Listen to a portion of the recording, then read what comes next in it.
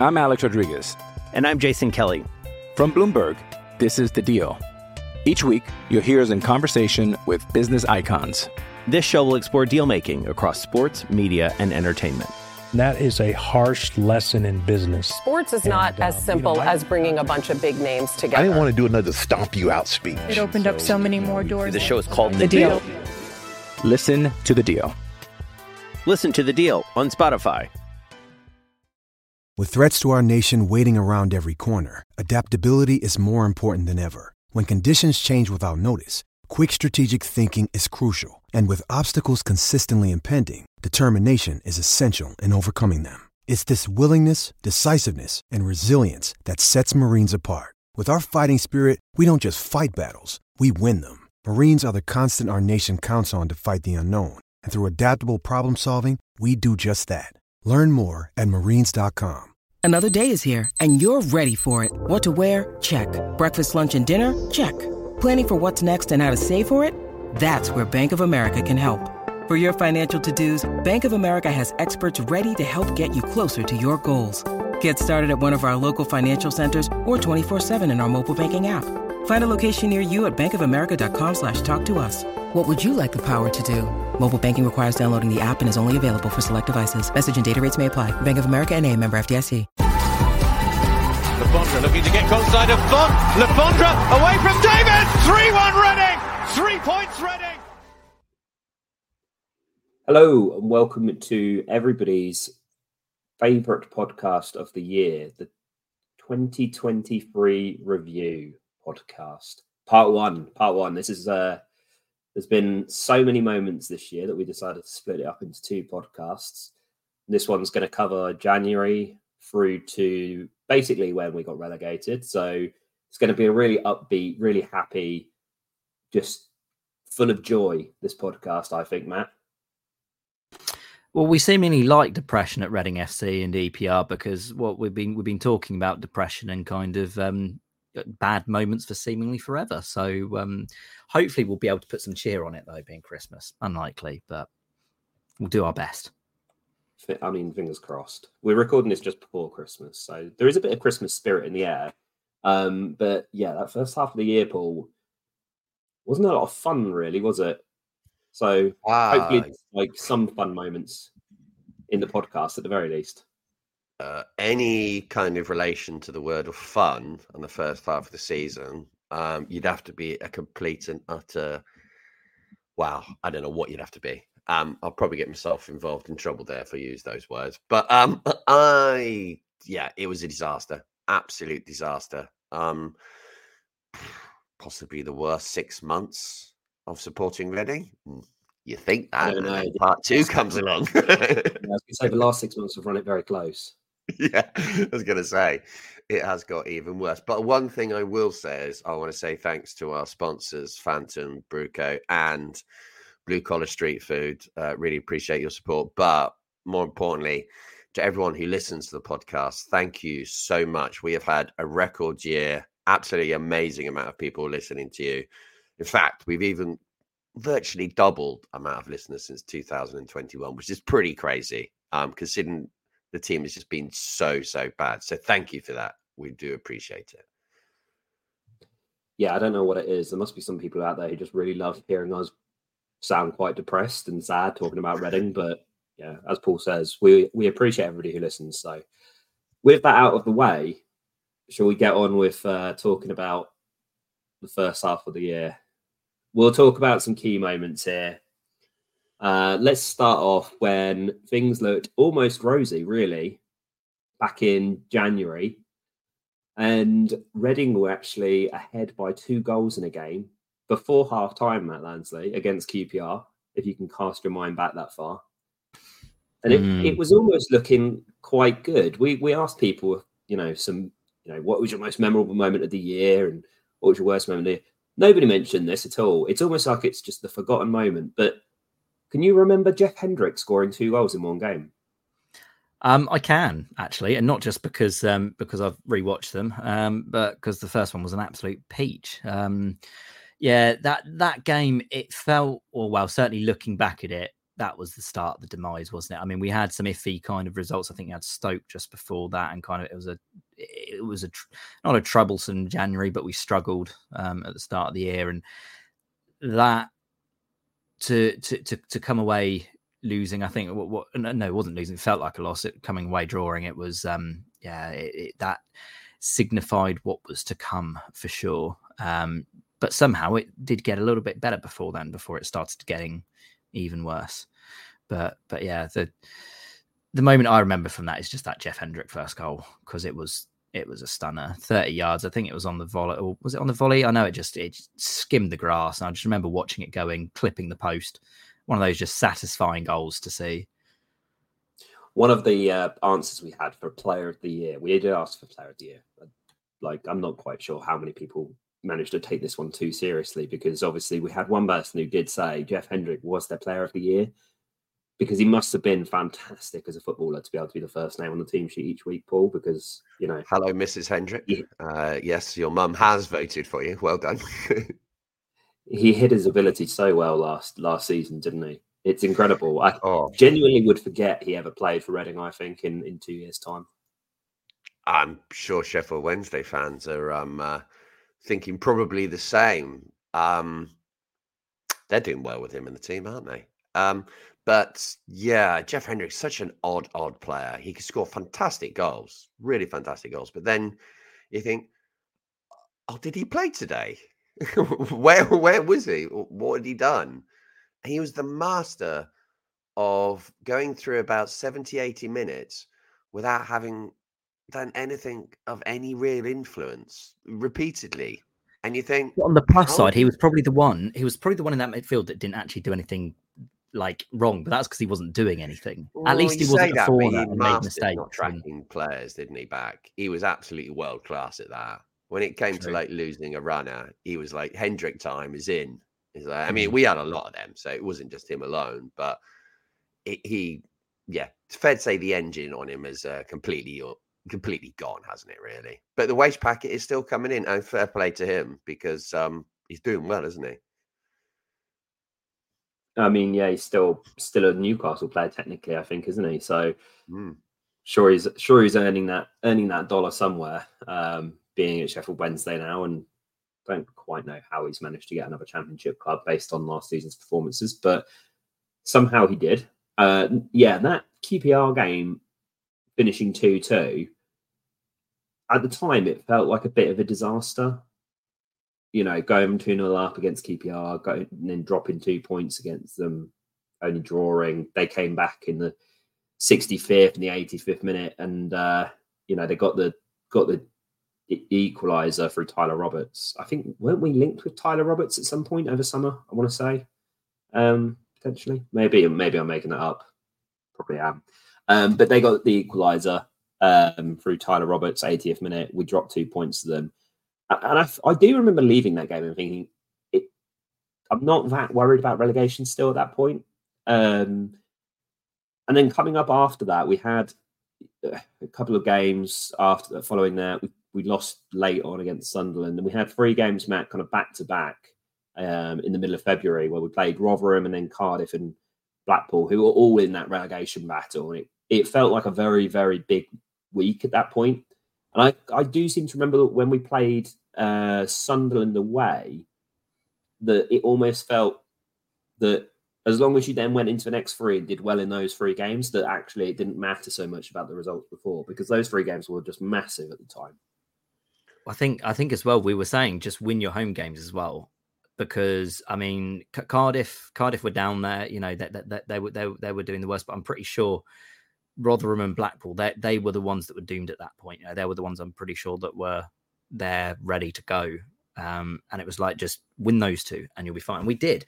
But you had the absolute debacle that was of Cardiff City kind of wedged in the middle. When you actually look at the fixtures, the way they actually fall is actually quite amusing looking back on it.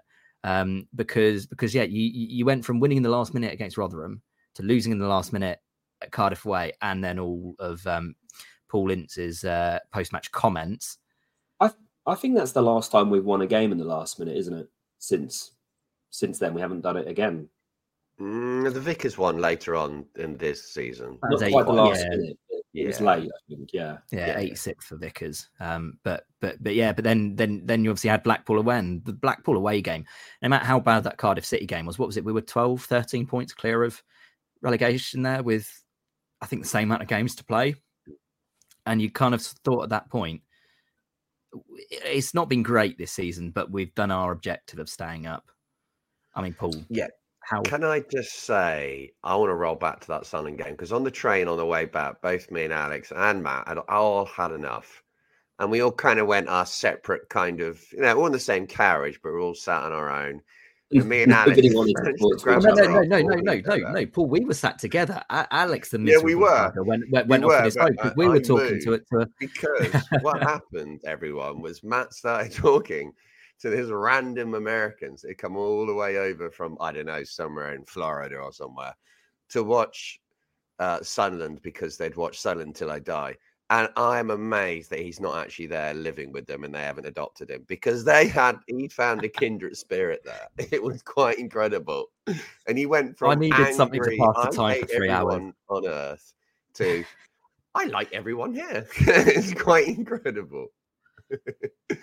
I needed something to pass the time, and like I say, Alex had his cap over his face, and it wasn't the most. We weren't the most talkative of trios that day, I think, after that game, because Alex, it was that was a tough 3-hour train journey back from Sunderland to London.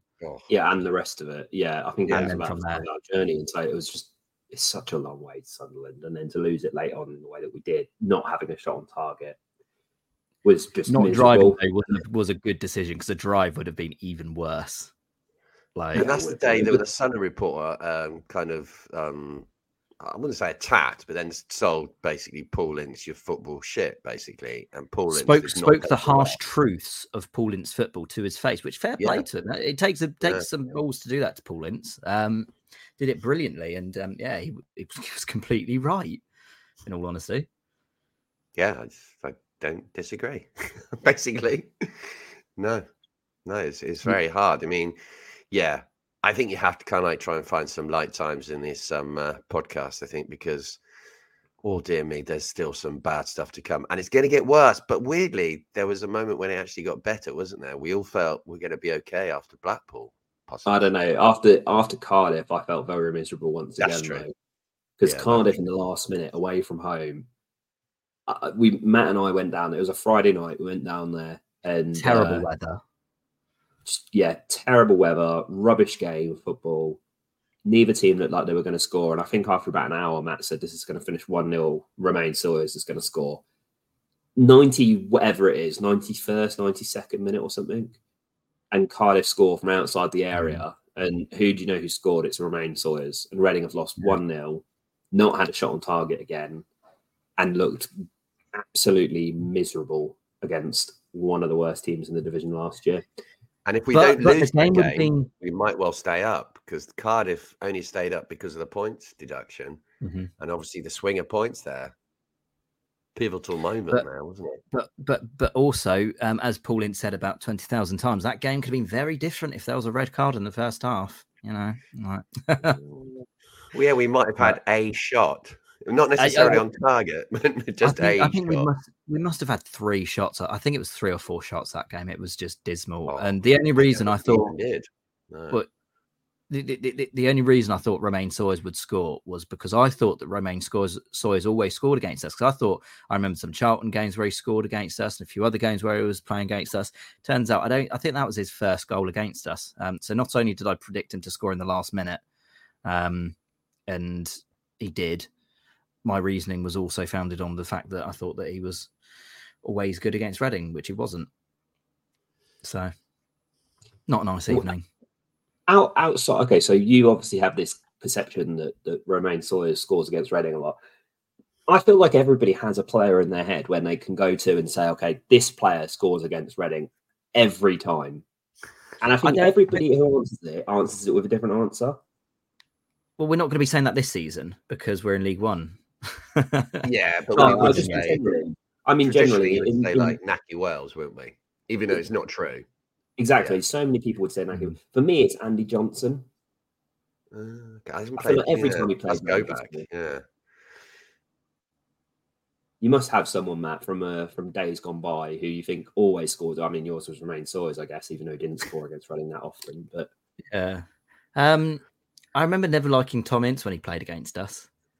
Yeah, but that's not liking and scoring is two different things, isn't it? Yeah, no, I know. Yeah, no, I don't know. I don't know what it was. But yeah, like Naki Wells was always that one, but like say, he never played well against us and never really scored actually against us.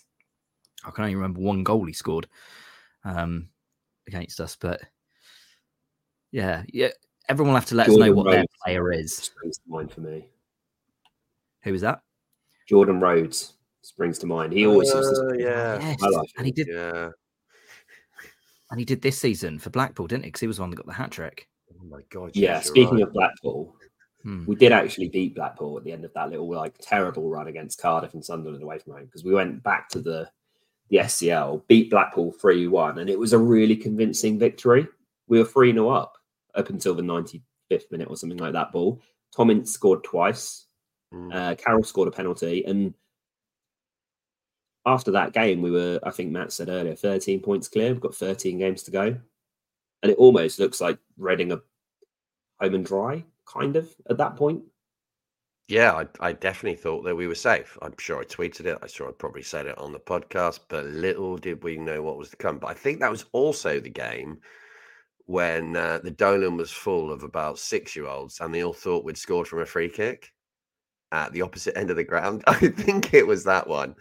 And that was quite a glorious moment there. I mean, bless them, but I did kind of enjoy it. We went on to win, so it didn't really matter. But yeah, I remember that game so clearly and coming out and thinking we were going to be safe. And I thought, wow, we've done it. We're going to stay up. And it was February. And you think, how have we managed this? That was probably one of the best Tom Ince performances of last season, really. Yeah, well, it's crazy to think that was our last win of the season. Our last one. Everyone listening, just absorb that in February. I know we all know this, but God, that is so... Oh, that is horrendous, isn't it? I mean, that's why you went down. We went down. Yeah. Yeah. So it's why we went down. I think that memory of the goal that wasn't in the Dolan, though, I think that was against Huddersfield earlier in the season. I don't actually... it's a brilliant memory, that, though, because we laughed about it for quite some time afterwards. Don't ruin my story. I'm not trying to. That Blackpool game, though, it looked all nice, but yeah, sadly, just wasn't to be after. Then there was, yeah, when you're winning your last game in, what was it, February?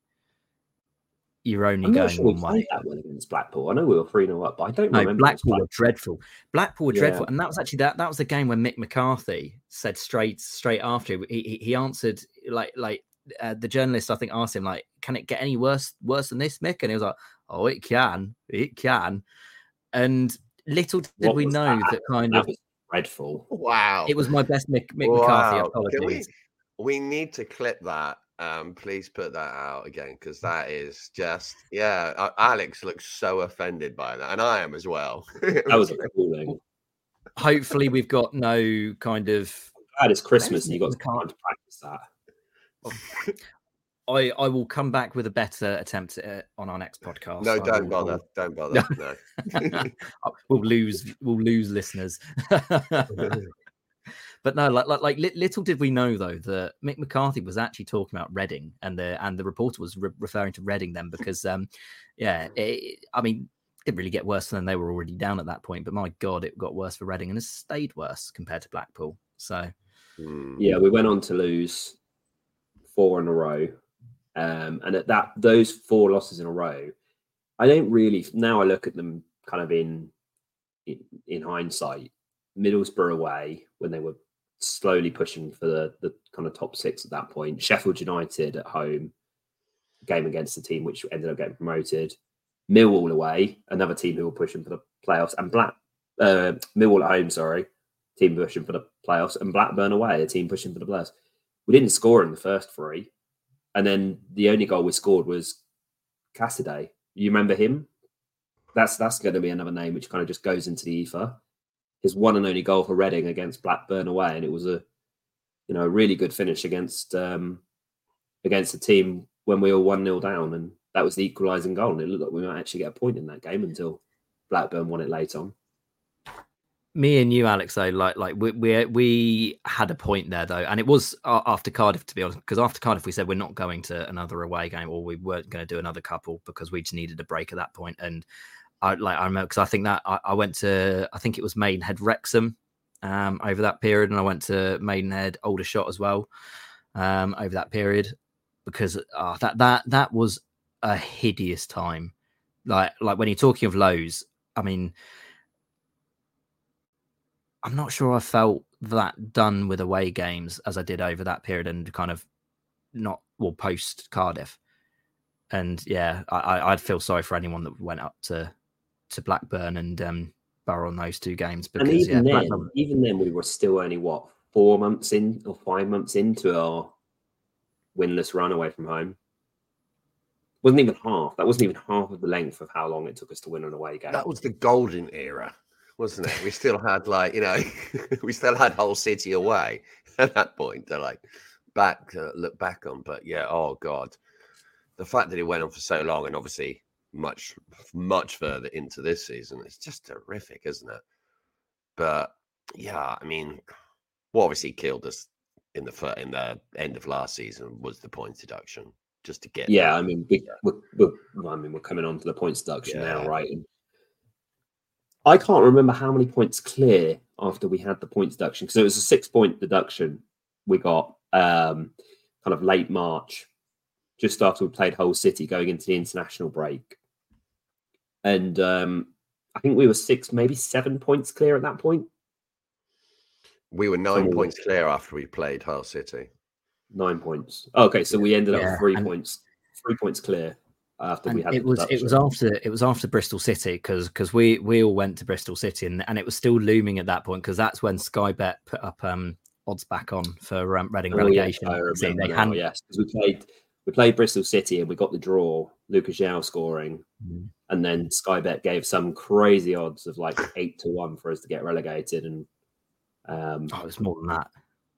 It was about 14 to 1. I think. Right, it was 18 to 1. But we were 7 points above at that point. So, and then we had the 6 point deduction, and obviously plummeted down the table.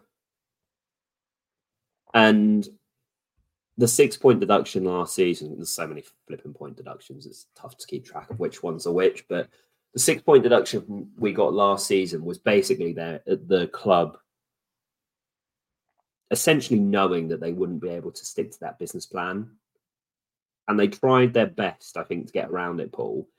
And from what Mark Bowen said at the end of the season, it was some crazy amount of money that they would have had to have sold players for, something like 12 million or 15 million pounds worth of players, in order to stick to this business plan, which they were never going to be able to do, because the squad had no value really last summer, apart from 2 or 3 players. You're looking at Mate, João,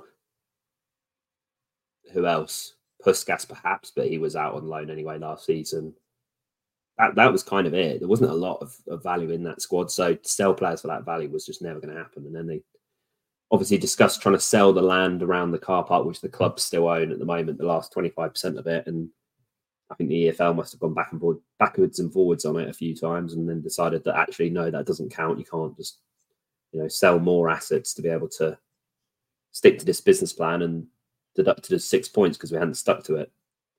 So it was another kind of terrible moment really for Dai Young, wasn't it? And not being able to follow any financial rules. Was it a terrible moment for Dai Young? Does he care? It's a terrible moment for the club and the fans, isn't it? Did he notice? Yeah. Really? Probably not. But you know what I mean. No. Yeah, I mean it's another terrible show of complete disregard for the club, and yeah, let's not get dragged into that. But as a fan, it was absolutely horrendous. You always kind of weirdly held out hope vaguely. I always thought it was going to happen, but there's that 1% of you that you hope you're completely wrong and it doesn't happen. So when it came, I just felt the worst straight away was going to happen, because the team just looked mentally weak anyway. The fact that we've had them won by that point for 2 months. Yeah, exactly. And we'd already on this massive run of no away wins. I mean, the signs were all there. We were losing points when we were winning. We couldn't score. We weren't even having shots. I mean, the combination was there. I mean, defensively, we looked a bit of a joke. It was no surprise when ultimately it did cost us. But you just hope that you're wrong and at some point a miracle happens. But the problem is we didn't need one miracle. We needed about 2 or 3 miracle games, didn't we, really, in reality? Well, I think we had 6 games left after the points deduction. 7 games. 7 games left after the points deduction in the end. And we ended up only picking up, 4 points? Yeah. We went down by 6. So, we needed more wins, basically, and just never found them. But we went up to Preston, Matt, on, I think it was Good Easter Monday. Easter Monday, because it was a double header. You had Birmingham on the Friday, which was Birmingham, and then Easter Monday we went up to Preston, and Reading defended for their lives in that game. We never looked like winning ever. Defended for our lives and looked like we were going to kind of like steal a point from Preston somehow, and inevitably, I mean, this is. I don't think this was the first one, but it was another one, I guess, of the, chronicles of Reading conceding in the last minute, with Potts scoring the 92nd minute. And I think basically all of the air just went completely out of the away end at that point. Well, it was a weird game because you say that we never looked like winning it, but I mean, Ia Bishman got that really weird flick on goal, which I still don't really know how it went in. It was a Paul Ince goal. Right from the Paul Ince playbook, that was just utter crap. But then Ia Bishman also had a chance to actually win it. I'm pretty sure in about 86th minute or so, because and he missed it. I seem to remember it was a relatively simple chance. But that goal, I mean, for anyone that doesn't remember, Tyrese Forner, he had all the time in the world to just do anything with the ball, but honestly, put it out the corner. Ridiculous. He just sliced it. Well, he just completely whiffs it, and everyone in that away end, ask anyone that was there, I'm pretty sure even Paul Ince and the players on the pitch knew that no, we're going to lose this now. That's it. We've given away a corner, And this, by the way, was someone's worst moment this year. That loss against Preston, because it basically confirmed us getting relegated. I'd agree with that because I remember, and it was that bad because I remember we walked out. It was another somber trudge back to the car, and I think after about a minute of walking away from the stadium, I just turned to Alex and I just said, "Why don't we support a team like Man City? Why do we support Reading? Because this is just shit. This is utter shit. Why do we do this to ourselves?" Yeah, and that was just another one of those trudges back to the car, which we've had many of. It was misery, wasn't it? Just that was a miserable journey back from Lancashire. I've got to ask, did you still put Radio Berkshire on though, Matt? In the car? We actually did. Yeah, because we were so annoyed at Paul Ince that point, and we were just like, I need to get more annoyed. What we just needed.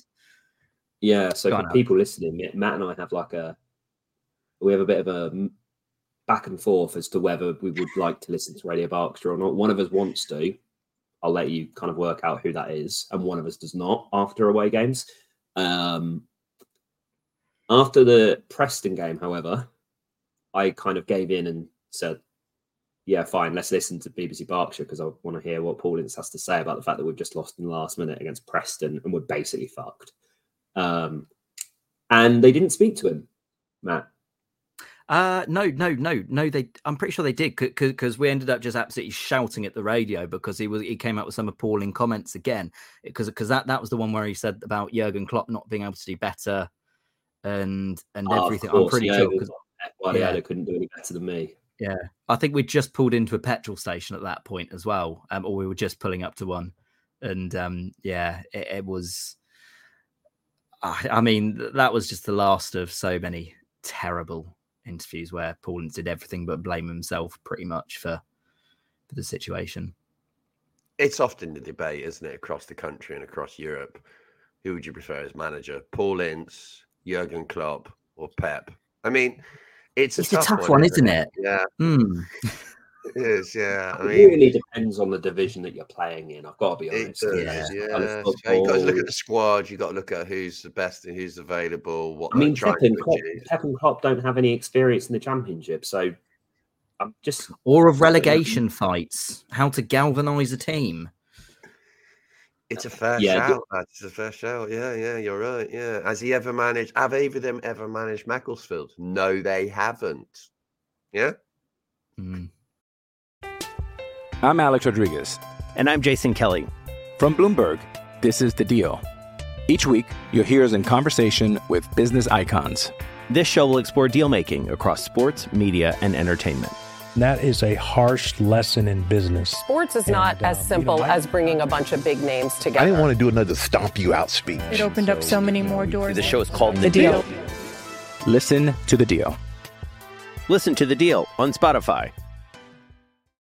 Mother's Day is around the corner. Find the perfect gift for the mom in your life with a stunning piece of jewelry from Blue Nile. From timeless pearls to dazzling gemstones, Blue Nile has something she'll adore. Need it fast? Most items can ship overnight. Plus, enjoy guaranteed free shipping and returns. Don't miss our special Mother's Day deals. Save big on the season's most beautiful trends. For a limited time, get up to 50% off by going to BlueNile.com. That's BlueNile.com. When you need mealtime inspiration, it's worth shopping Kroger, where you'll find over 30,000 mouth-watering choices that excite your inner foodie. And no matter what tasty choice you make, you'll enjoy our everyday low prices, plus extra ways to save, like digital coupons worth over $600 each week. You can also save up to $1 off per gallon at the pump with fuel points. More savings and more inspiring flavors make shopping Kroger worth it every time. Kroger, fresh for everyone. Fuel restrictions apply. 3 days after that Preston game, Paul Ince, gone, sacked. Benito, done. He was out of there. Celebrations across Berkshire at that point as well. Well, kind of, yeah, but we were also kind of aware that we were buggered anyway now at this point, and it was basically like Noel Hunt has to provide this spark from somewhere. But let's not pretend that everyone didn't celebrate Paul Ince leaving, because like you say, Alex, I totally agree. Everybody thought that we were down, but I think at the time I said we've gone from 0 chance to 25% chance of staying up. Yeah. And it was just nice not to have to listen to Paul Ince, basically, wasn't it? That's what it was. Nobody wanted to hear him anymore. Yeah. Or watch the football that he just created. It was just horrendous. That was all people wanted at that stage, because I mean, like I think you said 25. I think I said to Alex when we were impressed, and it was like 0% with Paul Ince, and I mean, even if it's Noel Hunt, it's 5%, 10% maybe, and you'd rather have that. That was the hope it gave you.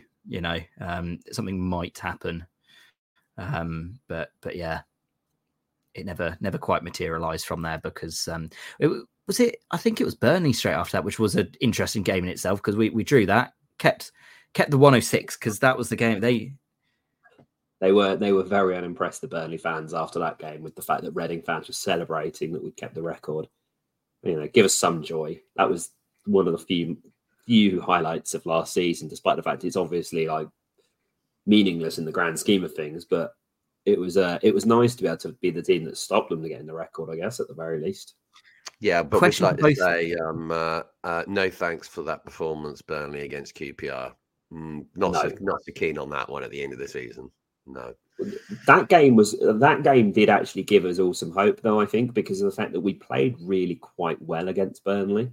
And it felt like, actually, you know what? Maybe we've got a chance if we can somehow get a result against Luton in the midweek after that Burnley game, and we get to play Wigan, we get to play Huddersfield in the last two. We've got a shot, and then we get to probably the. We had a few people respond with this was the worst moment of the season, was the Luton game at home, and for a brief moment in that Luton game, it really, honestly, I felt like we actually would stay up. Carroll obviously scored 50 minutes in with a header from a corner. And then, 3 or 4 minutes after that, we got another corner and the ball goes in the net again. And Carroll gets himself sent off. And now you look back in hindsight, this might go down as one of the stupidest red cards I think I'm ever going to see from a footballer. Obviously, you're going to see, just like boneheaded decisions and whatnot from footballers. But this completely takes the biscuit in terms of that. To punch the ball into the net at 1-0 up in a critical relegation fight. And you think, what are you doing? Now you're going to miss the rest of the season. That's his last game because he's now suspended. And just complete idiocy. There's a few people who've put this down as their kind of worst moment. Carroll sending off, felt that turned the game and the opportunity for any survival chances that we had. It was just rubbish, wasn't it? Andy Carroll's goal against Luton, when the ball hits the net for that second time, this person thought we'd stay up, and then there came the goal being disallowed and Carroll's red card. And by that point, you know that we're doomed. It was such a swing of emotions. We all celebrated, didn't we? We all celebrated that goal. Yeah, the 30-second emotions. Unless you're in the Doland, you would have seen it very clearly, and I wasn't. I was in the East Stand for that one. And going from elation of being 2-0 up in a game, which is a minor miracle for us in that part of the season, to, oh, no, the absolute fuckwit has actually handballed it in. So not only have we not got a goal, we've also got him being sent off, which means that we're going to be completely dominated by Luton, which I don't think we really were in that game until that moment. And it was inevitable that Luton were going to score at some point. And that just condemned it. For me, it is one of the worst moments as a Reading fan, because it was just complete stupidity. And people afterwards were saying, oh, I don't blame him for trying. No, it was fucking stupid. I remember people saying absolutely mental behaviour doing that. I will never forgive him for that. It was completely stupid to do that. He put himself above the team there. He thought, oh, I can get away with this. No, it was, it's just. Can see you getting wound up. I'm not over it. Let's put it that way. Yeah, I remember afterwards people saying, "Oh, he'd be a hero if we, if it counted." And it's like, but it didn't. He didn't get away with it. Yeah, Andy Carroll goes into my long list of footballers that I never wish to watch football again, because red listed people in your books. He genuinely is in the black book. I never want to watch him play football ever again. Just a bad footballer in general, and a selfish teammate as well, frankly, if you ask me. But we don't need to get too deep into the Andy Carroll slander. We did that plenty last year. We've still got more to come on Andy Carroll in the part 2, so it will come back up again. Oh, fantastic. Can't wait for that. We've got Coventry City and then Wigan and then Huddersfield. The game against Coventry, I know it's not a big moment, but the moment of this game was actually not in Coventry. It was actually in Burnley, and where QPR managed to win their game against Burnley 1-0, touching the ball about 4 times in the entire match, with one of them being like a 20-yard screamer. I think it was 12% or something they had the ball this game, Matt, from memory. It was really low. It was something like it was hideous, and it was 2-1, and they won it in the last minute. Because I remember we were all watching it on our phones. 19% possession. I've just found it. They had 19% possession in that game, and Burnley maybe getting their own backs on us for whatever they took from not being good enough to beat 106. Not our fault, Burnley. Did they hit 100 points? I'm not even sure they hit 100 points in the end. But yeah, like so many fans had moments where they knew that Reading were done. Preston was it pretty much for me. Paul, Luton, maybe for you. After what you've said, but Coventry just compiled it. And like I remember sitting in the car park just after that game with you, Alex, because it was another one of those which we sat in the car for about 5 minutes before going, because we were just like, I don't even want to move yet. And I remember starting to look at the League One table and thinking that, and I think my comment to you, Alex, was that like we're not even going to be battling for playoffs next year. We're going to be mid-table. We're going to be in the likes of Cheltenham and Port Vales. And to be fair, I was right being with them, just not in the midfield. Bristol Rovers, yeah, like. Oh my! That was the, yeah. Like I'd already kind of accepted relegation, like I say, from Preston, because Preston, that was it. For me, even if we had, a 5-10% chance, you're not likely going to be staying up. But Coventry, I remember looking at League One and seeing some of the teams that would be playing, and it was just like, this is going to be a tough gig for that Coventry game as well. We actually got Lucas João got an equaliser. Very good equaliser. And then someone's put on their worst moment of the year here was Ben Hamer's goal for Coventry just after João equalises, because you couldn't pretend, you couldn't even hide away from the fact that there was a chance at that point. It was like, okay, we're now going to have to win both of our last 2 games and hope for a miracle, essentially. Coventry was so much better that day as well. I remember watching that, and we looked okay defensively, but we were dominated by Coventry. I remember watching Gyökeres that day and thinking that he's just a level above. Like, he was fantastic for Coventry that day, and you just looked at it and it was just like the air had kind of been sucked out from the Noel Hunt bounce, quite possibly by the Luton game in the week leading up to it. Not an unfair comment, I think. And you were looking at those games. QPR was always the team you were looking that we were going to catch, and they were now they had enough room, because I think they were about 4 points above at that point. Huddersfield had 20 games in hand on us at that point as well. I think it was 2 games in hand, but they had games in hand on us, which inevitably they both go on to win both games anyway. But it was that was a point where I think most just thought, you're going to have to beat Wigan, which some people thought possible, but going to Huddersfield at the end, I think we went to the Wigan game with, it wasn't necessarily a chance, but it was like we knew we had to win against Wigan realistically, because that was the only way we could be above Huddersfield. Otherwise, we had no shot of being above them going into the final day, because they had those 2 games in hand. And we were just about keep in touch with Rotherham as well if we won, and maybe somehow drag them into the battle. And then it was just one of those Reading performances of the last 5-6 years when we play a big game at home and we just don't turn up. Never looked like scoring. Never looked like scoring that day. Until we did score, of course. But we did score in the end in the 93rd minute. In a relevant time.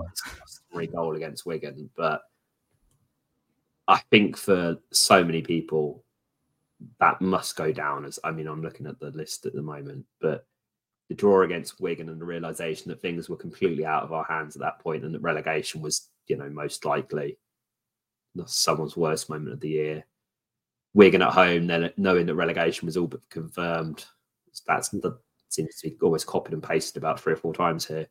QPR also won that day, and that kind of that took them out of the equation then as well. So then it was literally us. I think it was Rotherham who had Wigan on the last day, and Huddersfield who had 2 games in hand. Rotherham had 46, Huddersfield had 44, but they had their 2 games in hand against Cardiff and Sheffield United, I think it was. And then we had the game against Huddersfield left, and that was it. And basically we went into that last game with maybe we can, but Huddersfield obviously had the games in hand before then. And it was a case of okay, well, I think Huddersfield played Sheffield United. It was Cardiff on the Sunday. Cardiff on the Sunday, and then Sheffield United. Ended up beating both of them and completely leaving us in the dust. I think they finished about 18th in the end. Huddersfield weren't even worried about relegation in the end, and we in almost, I don't want to say typical Reading fashion, Paul, because we don't get relegated that often in reality, but it felt very Reading to get relegated when we weren't even playing. Let's hope we don't get relegated too often. Because as we sit here, things are not looking too good. Oh God, I've taken us to a very dark place there. Yes, but it was. It was so us. Yeah, and it kind of summed up the season, didn't it? Really, we're not even involved with it. We didn't deserve to be. We were so bad. I know there was the points deduction, but the points deduction was after years of mismanagement and all that kind of shit that we've talked about before many times. But it was fitting. I totally agree. Time caught up on us. Yeah, because we should have been relegated in seasons before. When you look at this first half of the year, from January up until May, we played 22 games, I think, in the league, something like that. 22. Yeah, 22. Scored 14 points. I mean, even before you take into account the fact that we had a points deduction, that's going to send you down anyway. 14 points in half a season is not anywhere near enough to keep you in a division. I mean, we look at this first half of the year that we've had this year, and we think we're doing badly, but we actually have scored more points in this first half of the season than we did in the second half of last year. But there was one final irony of last season. It might be a good point to sign it off at. What was his words through the season, Mr. Paul Ince? Get to 50 points, 50 points, and you'll be fine. How many points did we score minus points deductions? 50 points. Would it have made us safe? Yes, on goal difference. That hurts. That really, really hurts. Wrap this one up, Alex, please. Yeah, I'm glad, and that's just proved that Paul Ince was right all along, and 50 points is all we had to do. So that's good. Paul Ince being right is not how I want to end this podcast. It really isn't. No. Yeah, I'm not going to look back on that first 6 months with many fond memories. No, there wasn't any. No, there really wasn't. I mean, what did we win? 2 games? Yeah, is good with your mates and everything, but it got absolutely horrific, doesn't it? There was no hope. The owner was terrible. The club was a complete mess. We couldn't win away. We couldn't win at home. We had no shots. We had a manager that most of us really didn't like at all. It was just the worst, wasn't it? Really. Didn't even mention the fact that we had a points deduction not a points deduction, sorry, late wages in April, just before the Wigan game, 24 hours before it. That's how bad things are. We've just gone through 6 months, 5 months of football, and we've talked about 2 wins. The one positive that I can think of, and I've got a question off the back of this, was 106 and being able to keep it against Burnley. But would you have thrown away the 106 to have stayed up last year? 100%. I'll be honest. This sounds maybe, not proud or whatever. I don't care about it enough to have got relegated in any way whatsoever. Leicester will probably beat it this year anyway. Just from a purely financial sense, it makes complete sense to stay up. Yeah, 100%. 106% even. I would have stayed up. Yeah. Very good, Paul. Let's sign this one off, because this is just fucking depressing, isn't it? Like, we're just wasting our time here talking about Reading being shit. Better come back for part 2. It's better. Please do download part 2, because this one, if you thought this one was good, then part 2 is even better. If you've enjoyed it, do download part 2, which we've got going up at the same time as this one. We take no responsibility for your mood after listening to this. We really don't. We're really sorry. It's not us, it's the club. It's the owners. Yeah, I really hope you've had a good Christmas listening to this.